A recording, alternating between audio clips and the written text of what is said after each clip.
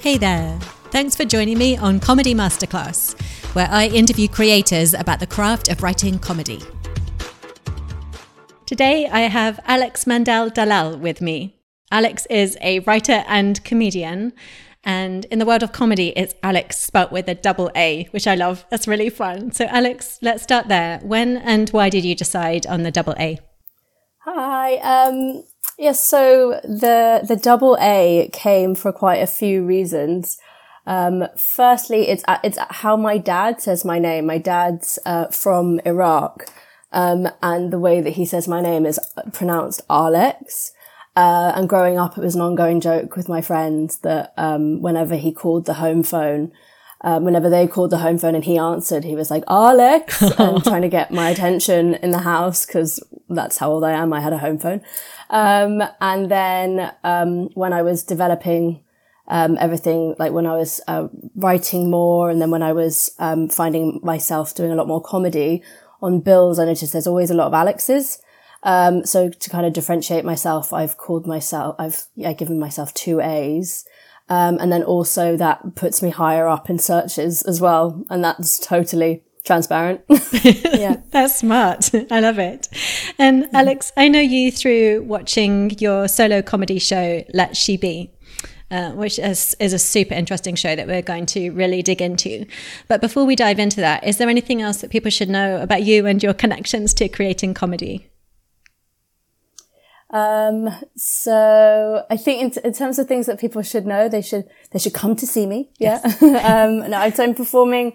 I perform a lot. And then most of my material is personal development based. Because that's what I feel like I know a lot about. And then most of my shows are in relation to, subjects and things like reflections that I've had, based on that. I think that's super interesting that, I really took that away from your show, Let She Be, the sort of all the themes that are linked to self-development. And I know it's such a keen interest of yours. And I know that's also that the self-development started before your interest in comedy. So I'm really curious, how did you get from that exploration into comedy? Because that interest could have gone in many different directions. So why was it comedy that became the route? So I think if I were to go back, I go into lockdown. In lockdown, I did a lot of, I got put on furlough from the job I was in. I was working hospitality. I got put on furlough and, suddenly had all of this, I inherited all of this time. And that was my opportunity to just kind of be like, who am I? What's going on? Because I think at that point I was a bit lost in my career and what I was doing. So weirdly, it's hard to say, but like to refer to it as a blessing in disguise, but that's what the inherited time was like a gift. And in that time, I, looked at myself, my values, things that I cared about, my passions, and, everything kind of pointed to comedy. I dabbled before, and then I just kind of assessed everything in my life. And then it just kept on going back to comedy. So if it was to be anything to do with like my values or anything like that, or, I was able to connect everything to comedy because it can be so reflective. And you have to be, so self-aware. And I realized then that it was just like, it was a gift that would just kind of keep giving without sounding incredibly cheesy, which I do. Oh no, I don't think that's cheesy at all. And when you say that comedy for you is that space of being able to be self-reflective, what does that look like for you? Because, for example, there may be lots of people who are interested in self-development, who journal or who keep a diary or who kind of ask themselves different reflective questions.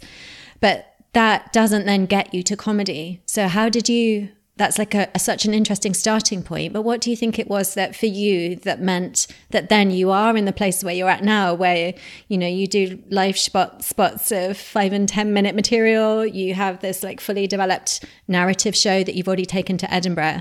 What do you think are some of those steps craft-wise that get you from that sort of introspection to something that you can then share? I know that's a really big question, so you can come at it from any way you want to.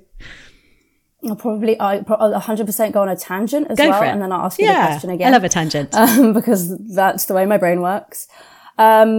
I don't think that, I mean, everyone will come to different conclusions when self-reflecting, but it has to be, you have to be totally honest with yourself. And I think that because I had so much time to think in lockdown, there was so much, who am I moment. There were so many of those moments.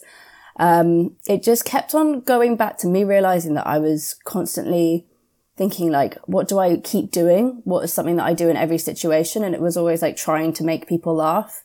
Most of the time, well, at that point I was in a corporate job as well. And I was like, what made that job and what made me enjoy the job the most was when I was found myself in like a boardroom with, people that were all doing serious business things and just cracking jokes to them. And then I was like, oh, there's something in that. And then is what made me that's what kept me making me want to go back to comedy. Yeah. This is the moment that I'm going to ask you the question again. Yeah, no, it was a big question. So I was wondering really basically like what are some of the steps that mean that you can go from that sort of quite private introspective process of, for example, if it is journaling or being self-reflective, to being able to literally stand up on a stage and share it, which is super scary. Like what does that process look like for you to be able to make it something that's then externalized? So yeah, the process is, I think everyone's got their own process and the way that they process moments that happen in their life. But now with comedy, what I do is I write notes. Like if something, even if it doesn't have to necessarily be funny, there's something significant happens in my life, I'll usually keep going back to it. The notes come the notes probably mostly come when, I observe something that's quite funny and I take a note of it and then I'll go back to it later. But in terms of, my life, usually when big things happen, I intend to write about them. But I have to process them first. That's something that I learned when writing Let She Be originally. So, Let She Be was an idea for a show that in lockdown, I just wanted to make a show.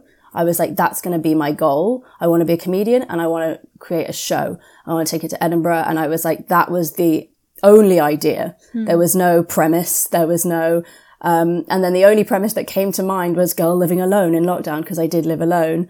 Girl living alone in lockdown that slowly loses her mind. And it was just like, I went on my own personal journey because I had so much time alone. I don't think I emphasized before that I lived alone. So there was, most people had like time to self-reflect, but with a partner or a flatmate or a family member. But I really did have just a lot of time on my own. And so it actually ended up in me having, what I call, on reflection, a lockdown breakdown.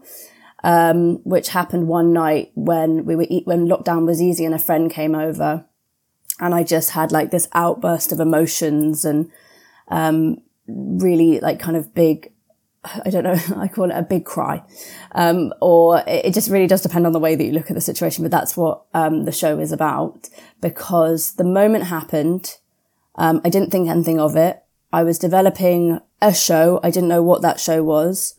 6 months later, I listened back to, at the time of it happening, what I need to emphasize is that I recorded it. And that was very much a personal development thing. Because in that moment, it felt like my truth. So I thought that recording it was the way to, kind of reflect on it and understand it better at a later stage. And then when I did listen back to it 6 months later, I realized I had time to kind of heal. And then I realized at that moment, that it wasn't as serious and like really, really like personal and like there wasn't so much pain in there. Instead, I think there was a lot of humor in it. And that goes back to, I guess, what I was saying before, whereas the kind of humor in everything I'm doing, even when I'm having a little breakdown. Yeah. So that was the process for that. But, it took 6 months to listen back to it. Then I did the mad thing was like, so I had listened back to it in July and then booked in to get a group of people into a room when we could in August, I think 2021. which was what I called a work in progress, which at that point I didn't even know what work in progress was. I thought you just performed a show and that was it, which is so naive. But I really did think that. And then, so the work in progress was chaos. And it was me just playing that recording out to an audience full of a combination of strangers who just wanted to be out, and who were friends of friends, and my friends and my members at my job, because I work front of house at a co-working space. So I invited a lot of my members, which was a very bold move considering the nature of the show and what I was doing. So that was my way of making a step in a time that I couldn't actually. Everything was so limited in terms of performing stand-up. I took kind of matters into my own hands and just put on my own show it was actually essentially just an empty room, and I made it into, used a light in there as a light for a stage. And then, we just arranged the chairs. So it looked like it was meant to be a venue for comedy when really it was just an event space that was at that moment, like hardly used at all because we couldn't have any events. Long-winded answer, but maybe answering your question, hopefully. Yeah, totally. And that was a bold move, which I love. And I have so many questions about that event because I still think it's just an incredible leap, which I love, like this leap of courage, leap of boldness, leap of faith to go and make that show and share it in that way. If you're thinking about like you said that you liked cracking jokes when you were in the conference room, and I'm curious about like where that impulse comes from, whether it's like breaking the tension or bringing a different energy, like what that is, and what the impetus was also to actually share your show and not keep it as something that's private. What made you really want to do that? And are they the same thing? So kind of multi-layered question, like what do you think it was that was making the Aalex in the conference room want to crack those jokes? And what do you think it was that made the Aalex want to share like what could be very private material with strangers and co-workers? I think that it's two separate things, but it's also the same. So the cracking jokes, So the cracking jokes in the conference situation, that would usually happen when I felt maybe socially uncomfortable or just generally uncomfortable, like I was in the wrong place, because what my default would be to make me feel like I'm in the right place would be to crack a joke. Because then I'm suddenly like, oh, they're laughing, therefore they're at ease and I'm at ease because they're laughing in that situation. I don't know if that's clear, but yeah, I think that's what I have always tried to do, or always ended up doing in some way, shape or form, even if it's like being told to create a formal form for something and then putting like a weird pun in it. And not just because like no one, or a sign. Like if you're like, oh, can you tell people to wash up their dishes? It's like, oh, let's put a pun in it. Let's make it silly. That's great. Let's personify the sink, you know? And then the other half of the question, was, so the listening back to, okay, so the lockdown breakdown is how I've chosen to refer to it. Yeah. And the decision to play it out to an audience, or several audiences, was when I was just like, that is my truth. There is no other, it was like the rawest form of me. Like I'm not like in the moment when it happened, it was me and one friend in the room. And like, I have edited it. You're not just going to get, there's a lot of tears. So it's not just like the whole thing. And it just felt like, yeah, the only thing that I could do in that moment. And I think before that I had told people that, it had happened and that I had recorded it. And they were like, that's a mad thing to do. And I was like, yeah, it was, I guess. But then, the choice to actually, play it out only came, I think I set the goal of getting everyone into a room beforehand. And then when getting everyone in for the work in progress beforehand. And then I had it booked in and then I listened to the recording and I was like, oh my gosh, I've got to do this. I've got to play this out because even if it didn't become the show, that moment in that room would have been really significant for me because I think I would have pushed my boundaries. And I think everything was a fair bit easier after that. Because I did that. And also bear in mind the timescale, because it was in like lockdown. And I remember that room because everyone just wanted to be entertained because we'd all been locked up for so long. Yeah. And this is not an easy question, but what kind of craft do you think you're bringing to it, or sort of energy or structure do you think you're bringing to it to set the context for it being something that is entertaining, as opposed to, say, something that is intrusive or just painful? Like what kind of things do you think you're doing as a comedian? Because I've seen your show and I can definitely see that you're making it easy for us to laugh in a way that if we didn't have any context, or we didn't have you like facilitating it, it could just be painful. Like how do you think you act as a bridge on stage to let us know that it's okay to laugh and to point us in the direction of the funny? I think a really good way of explaining how I think I've done this, or how I try to do that, is from a huge mistake that I made in one of the work in progresses that I did. So after I would say that the first one, the first work in progress was a success, even because it was so raw, and it had to be live, it had to be like reactive. And then I did another work in progress shortly after that, maybe a month or two after that. And I didn't give the audience, I don't know what I did, and I recorded it, but even looking back, it's just, I didn't really communicate what was about to happen. Most importantly, I didn't give the audience permission to laugh. It felt like before I played it out, I just didn't set it up properly. So what that was me playing my breakdown to a room full of people, but not setting it up. So therefore, a load of people feeling incredibly uncomfortable and in like many ways triggered. And people still talk to me that came to that show about that show. It was just like, wow, that was a lot. And it really was, because it was just like, and it was like giving people permission to laugh is, something that I'll emphasize, but it's not necessarily being like, hello audience, I give you permission to laugh. It's saying like, this happened to me. This is my personal experience. I've reflected on it.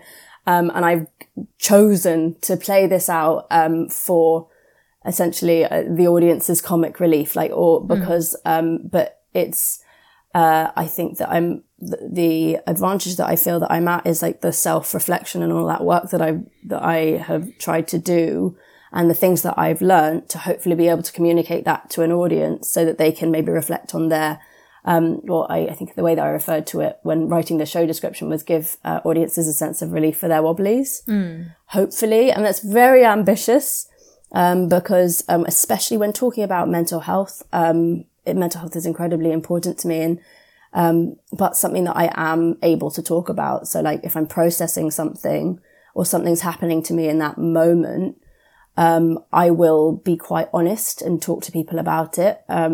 And that's not something that people can always do. And that's not to say like, not to the point where it makes people uncomfortable, but like I think that I'm able to do that. So if I'm able to do that, to strangers and to people on stage, hopefully I hope that will give them permission to feel like they can talk about something that maybe felt like they couldn't talk about before, if that makes sense. Yeah, totally. And for people that haven't seen your show, I think it might be helpful to give an example of something within the tape that you were able to find funny in hindsight at the time. So is there an example? I don't mean like having to give an exact line or anything, but is there something that you could share about at the time it felt potentially one way, but then looking back and playing the tape, you're able to frame it a different way for us, that we could be like, oh, it's quite funny that I did or said this or had this take? What would be an example of that? Like I said, the thing about the tape or the recording of it, is it was super random. Like the things that went through my mind in that moment, there was just like, it was very, surreal in that like I would be talking about one thing 1 minute and then I'd start talking, like analyzing the game of football the next, because I was in a crazy headspace.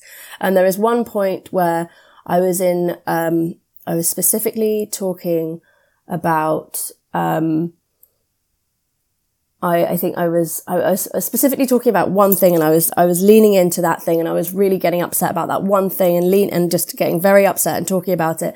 And then I hear a dog barking in the background, which really happened.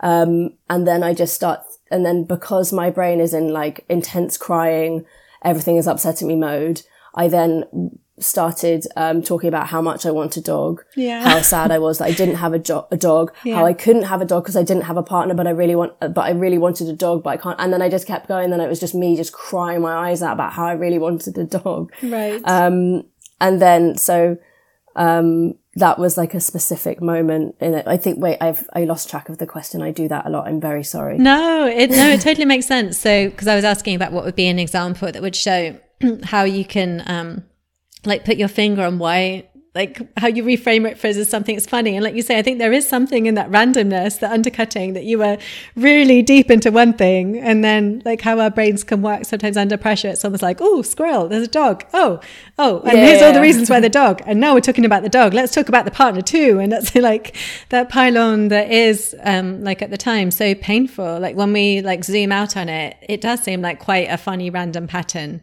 that the brain is capable to be so intensely focused and passionate about something else and then do a complete like 90 degrees and be somewhere else. So I think maybe in seeing those sort of random patterns as well, there could be some real fun in that.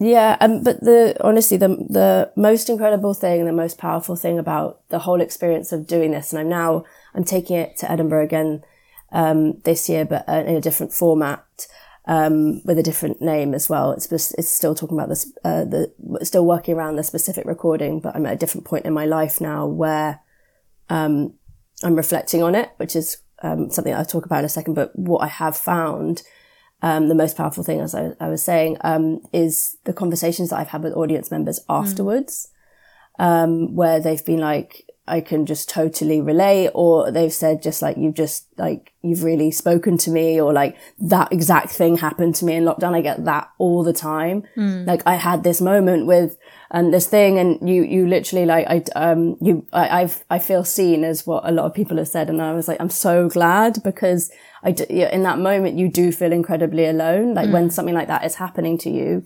And that's pretty incredible. And then, so that's another reason that I'm doing it, but like that's come from sharing it.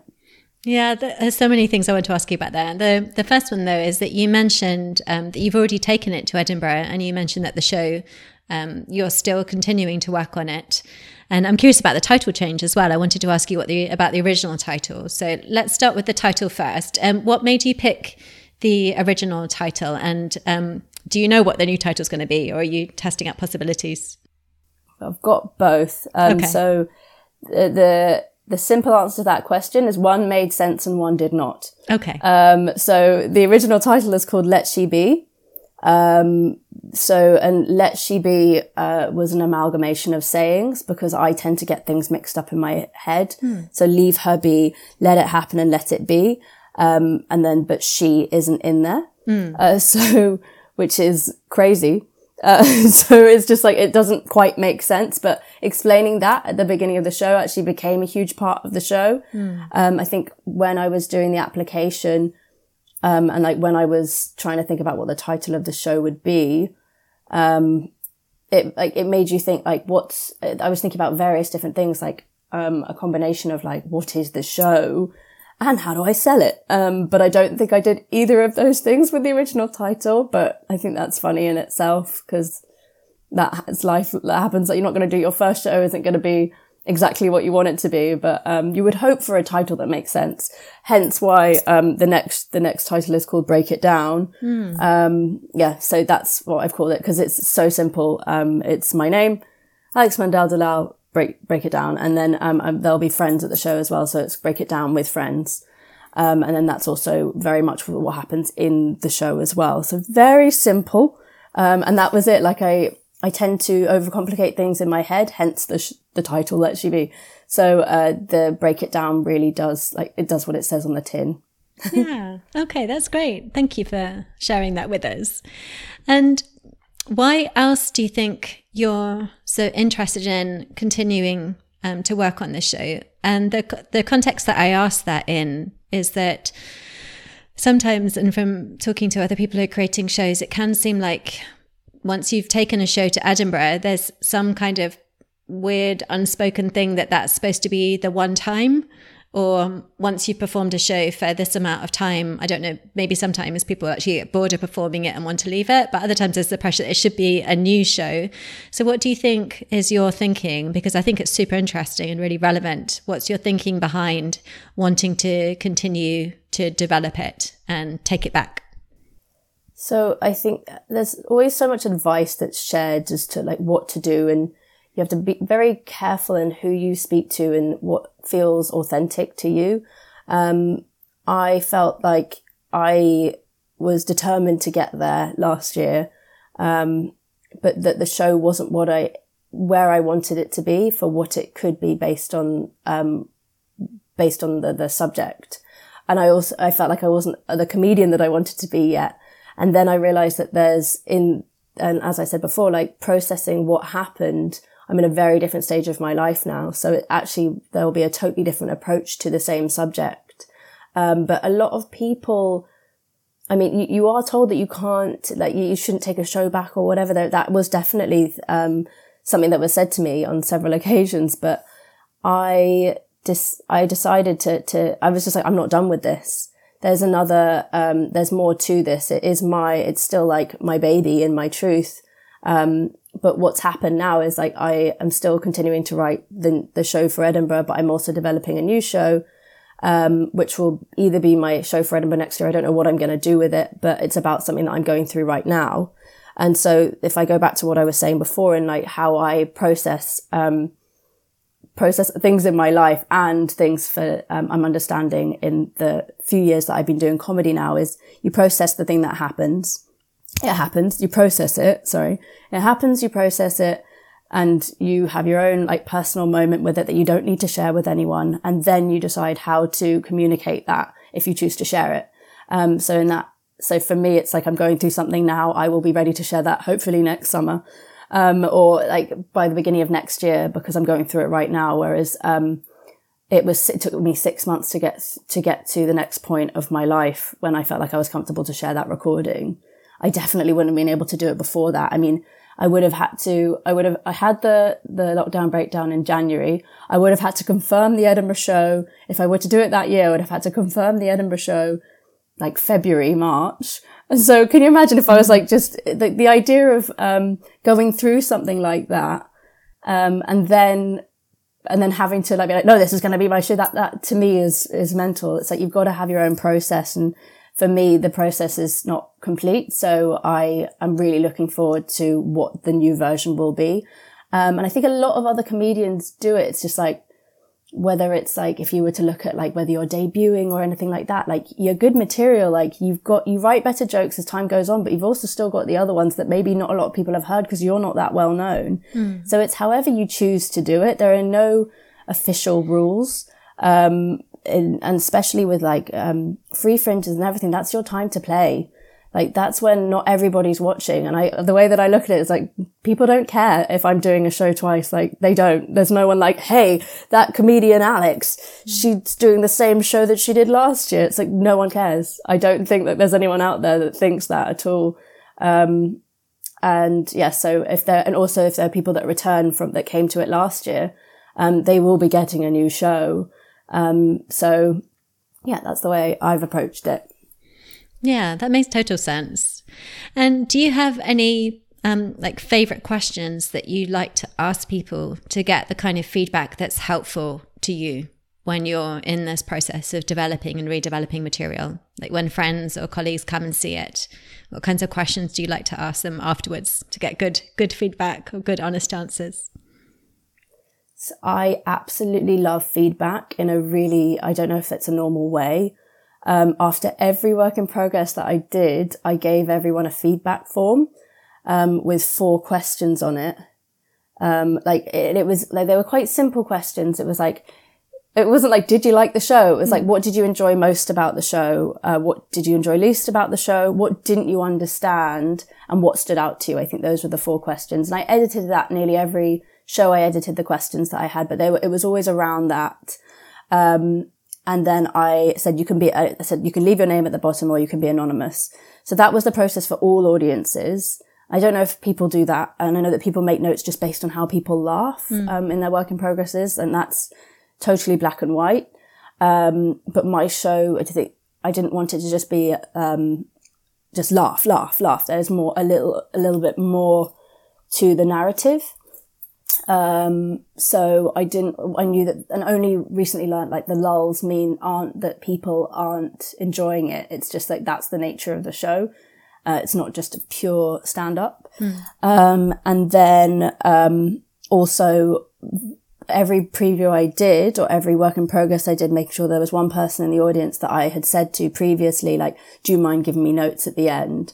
And then they will choose what notes that they give to me. It won't be, or if there was something specific in that particular show, I was like, this bit isn't quite right. And most of the time it was down to, like, does the narrative make sense? Because especially after the mistake I made of not giving the audience permission to laugh, it took someone saying, the reason that didn't work is because, like, you were playing us your breakdown, but we didn't know if it was okay to laugh about the things that we found funny in it. And it was like, oh my God, I didn't even see that.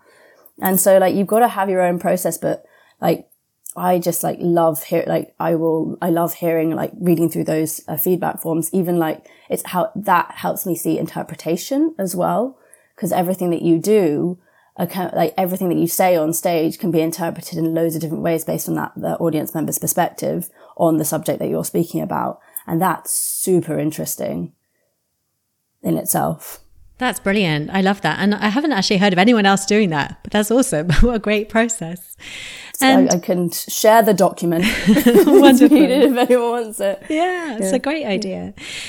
Because I was also going to ask you, and I can see how that feedback might help, but I still want to ask anyway, in terms of how you calibrate it, is how you, like, really judge for yourself whether you're making a show, like, better in inverted commas or just different.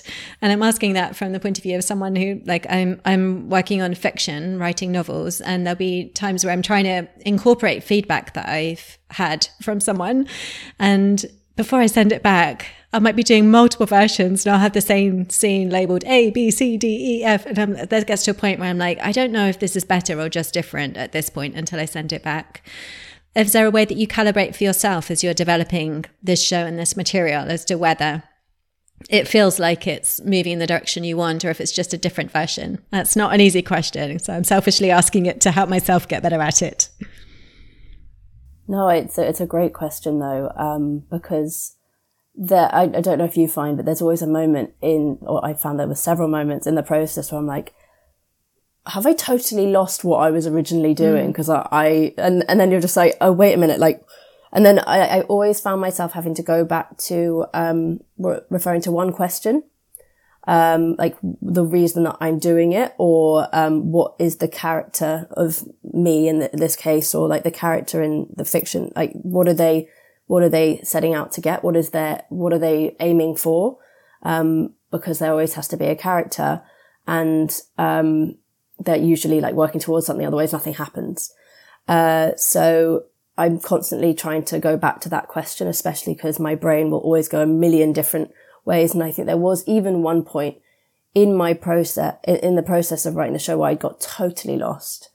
And I ended up, asking friends and like comedy friends, and if they knew of anyone that could just look at the show from an outsider's perspective, never seen it before, look at a recording of it and give notes, because I just needed someone that didn't know me and that that had worked doing something like that before. Just to have a look at it so I wasn't totally losing my mind. So like in that sense, like almost like an outsider's perspective. In this case, it was someone that had worked with comedy before, but sometimes the outsider's perspective might even make you say, oh, well, that's their perspective on it, and I don't agree with that. But actually that's made me realize that this is the direction that I wanted it to go in to begin with. That's definitely what I found my process to be so far. Yeah, that makes total sense. And you use the word character, and I'm curious because obviously I use that in fiction because it's really clearly a character, though is it really, or how much of us is it ourselves in there just dressed up in a different form? But where it's with you, where is literally you on stage, and then you have the like literal tape of you. Do you think of the you that's on stage, not the tape, as being a character, a persona version of Alex? Because you've also mentioned like truth so many times, but does it need to be, because I don't have that stand-up experience, do you think about shaping it as a persona or character, or does it just feel like you, the same as it would be if you were in that corporate room or with a friend? There is me on stage as a version of me. It's an exaggerated version of me. And I love that because she usually says what I want to say. And that's maybe within certain situations isn't okay to say. Yeah. So there's like way less censorship, which is so much more fun than the normal everyday having to work in an office, Alex.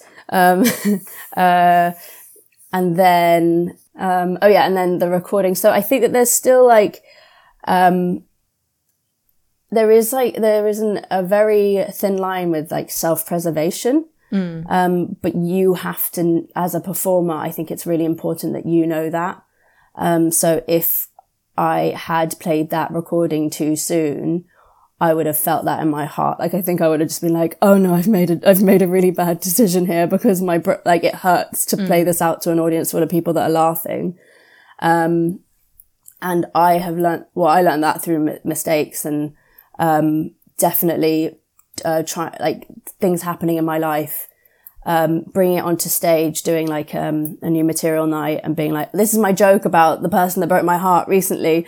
And then no one laughing and you being like, oh, I'm just airing my pain on stage and it was not ready. That's definitely happened. So like you've just kind of got to know your lines and like who the character is.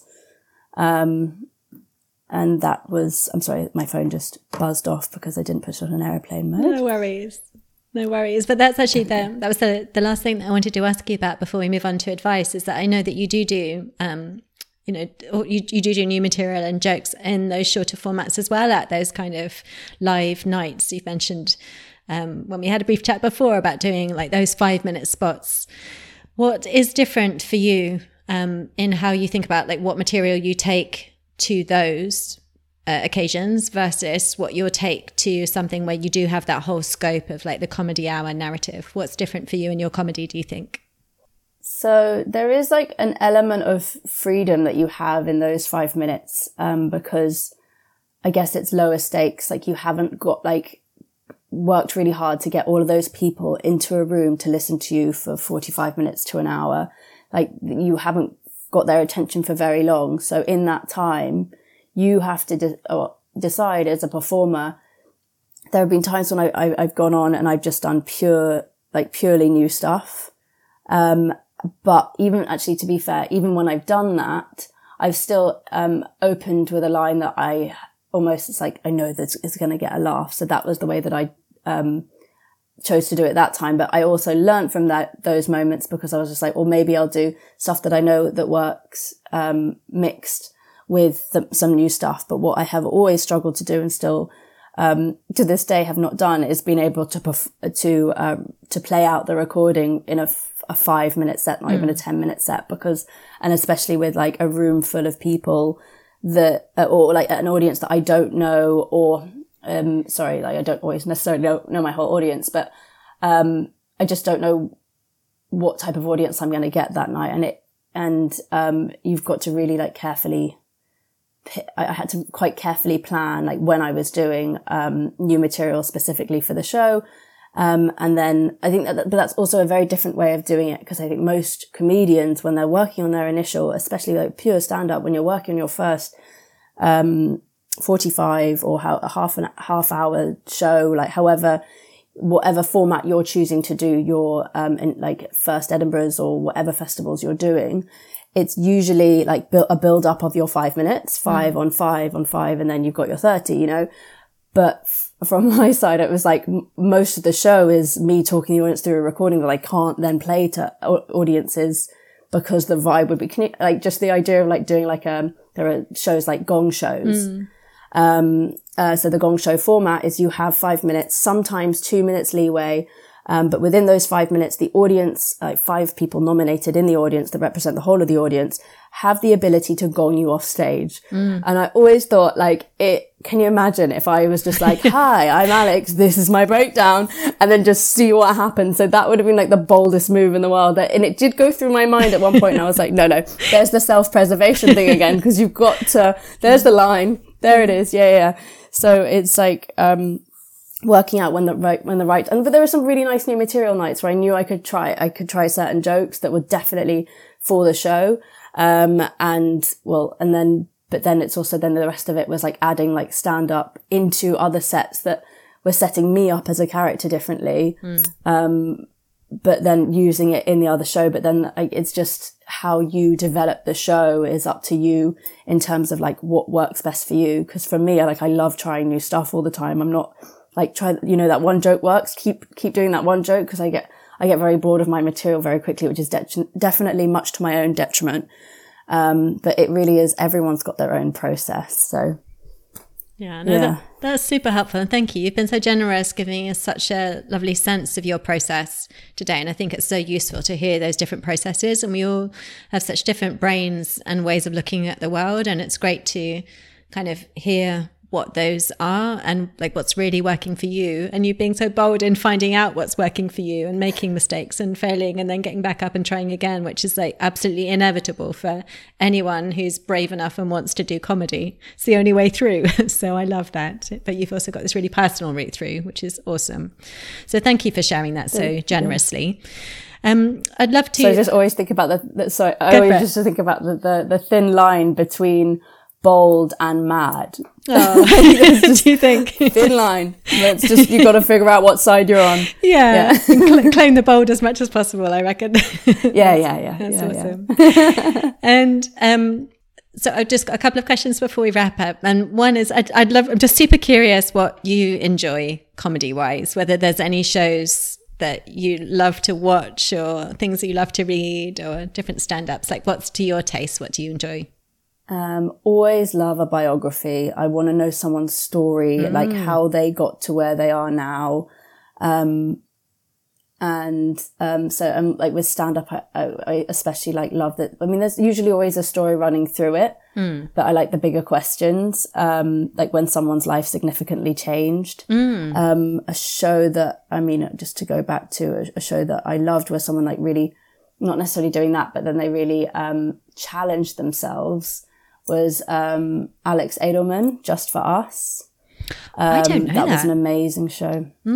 He's actually, I think it's still touring now, and it was at Edinburgh in 2019, where he put himself into, I almost like, I don't want to, I've written it down, too much of it away, but it's that was a really fantastic show where he pushed his boundaries. And then the story of it was the show. And then I'm trying to think about like what I've seen recently, shows or books I've read. Oh, and actually I'm reading, at the moment, Stephen King's On Writing, which is, I'm sure, something that you've read, but, was actually, recommended to me, by a performer. And it is incredible because it's his story in relation to, like, it's his journey and his story and how he got into writing. And then it goes on to the practical side. I think the book's split up in such an amazing way. But like, for me, that was, if there's a personal story there, I love to hear people's personal stories in relation to, like their superpower, I guess. So like how they got to where they are now and, reach that next level. So. Yeah, that's awesome. Yeah, I think the first time I read On Writing, I think I came at it really impatiently. I think at the time I was like, just tell me what to do. I just need to know what to do so I can get on and do it. And it's really not that kind of book. And then it was re-recommended to me and I went back to it comparatively recently and listened on audiobook and I loved it. It was so brilliantly read and at that pace and the way, like you say, established the sort of personal story and then like brought in the craft. I think I was ready for it and I just loved it. So yeah, I think that's a cool one to bring up. And I've written down the other one too. I'm definitely going to have to check out that show. And I'm really curious to ask you now what your superpower is, because I've had so many questions, but I actually wrote that down as one when you were talking about how your brain works, and you saying that you feel like you say sometimes you overcomplicate things, but that's also another way of saying that you can see many ways that things could go. So I'm curious what you would think your superpower is. I think, I'm so used to saying that, but I'm like, what is mine? Yeah. I think when this is actually something that I've assessed a fair bit recently, I think that my superpower is, and I don't like using the terminology, but it is essentially like I forget things really easily. So I'm constantly, so for example, if I've seen a show and I didn't, even if I enjoyed it, I might forget that I've seen that show and book in to see that show again 2 years later. Like a child, like, and it would be like a child that like, I've just literally totally forgotten that I'd seen it.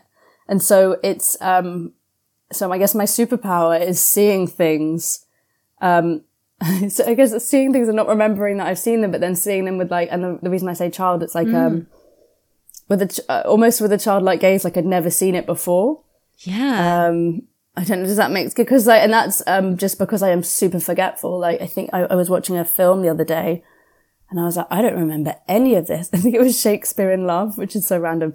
And I was like, I don't think I've seen this film. And I got to the end, there was one specific bit and I was like, I watched this in lockdown and that wasn't that long ago and I just couldn't remember it at all. So I guess it's like also kind of because of that, a basic bitch mentality, because I don't remember half the things that I've done.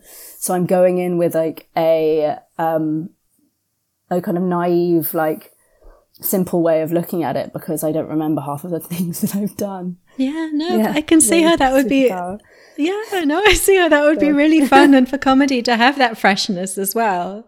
And I may be wrong, I may be projecting, but then I would also imagine then the things that really do stick that you keep coming back to as well must take on like even greater significance. But I think how lovely that's true. Have that like fresh way of seeing things because, and I think I really enjoyed that about your show too, is that it's not cynical.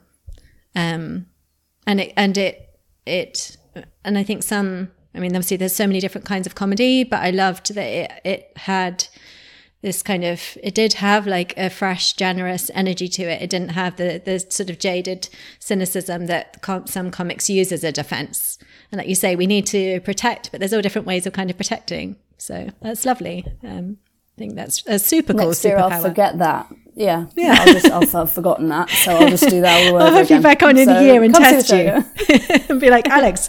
So it'll be like one of those quiz shows where I'm like, tell me, what was your superpower? What did you say? Awesome. And the last... I honestly will not remember. Yeah. Sorry. I won't remember what happened at the beginning of this call. No problem. That's a good thing with a podcast is you can listen back. So it's all good.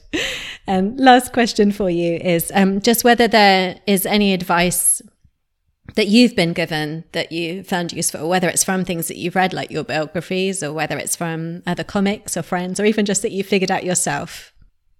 There was like on writing, there were so many things like pages that I folded to remember things. But there was one amazing thing that has always stuck with me was not even comedy related, I guess. Jill Scott, who is a singer. She was interviewed before going on stage after Erykah Badu. And then I think the interviewer asked, like, are you scared about going on stage after Erykah Badu?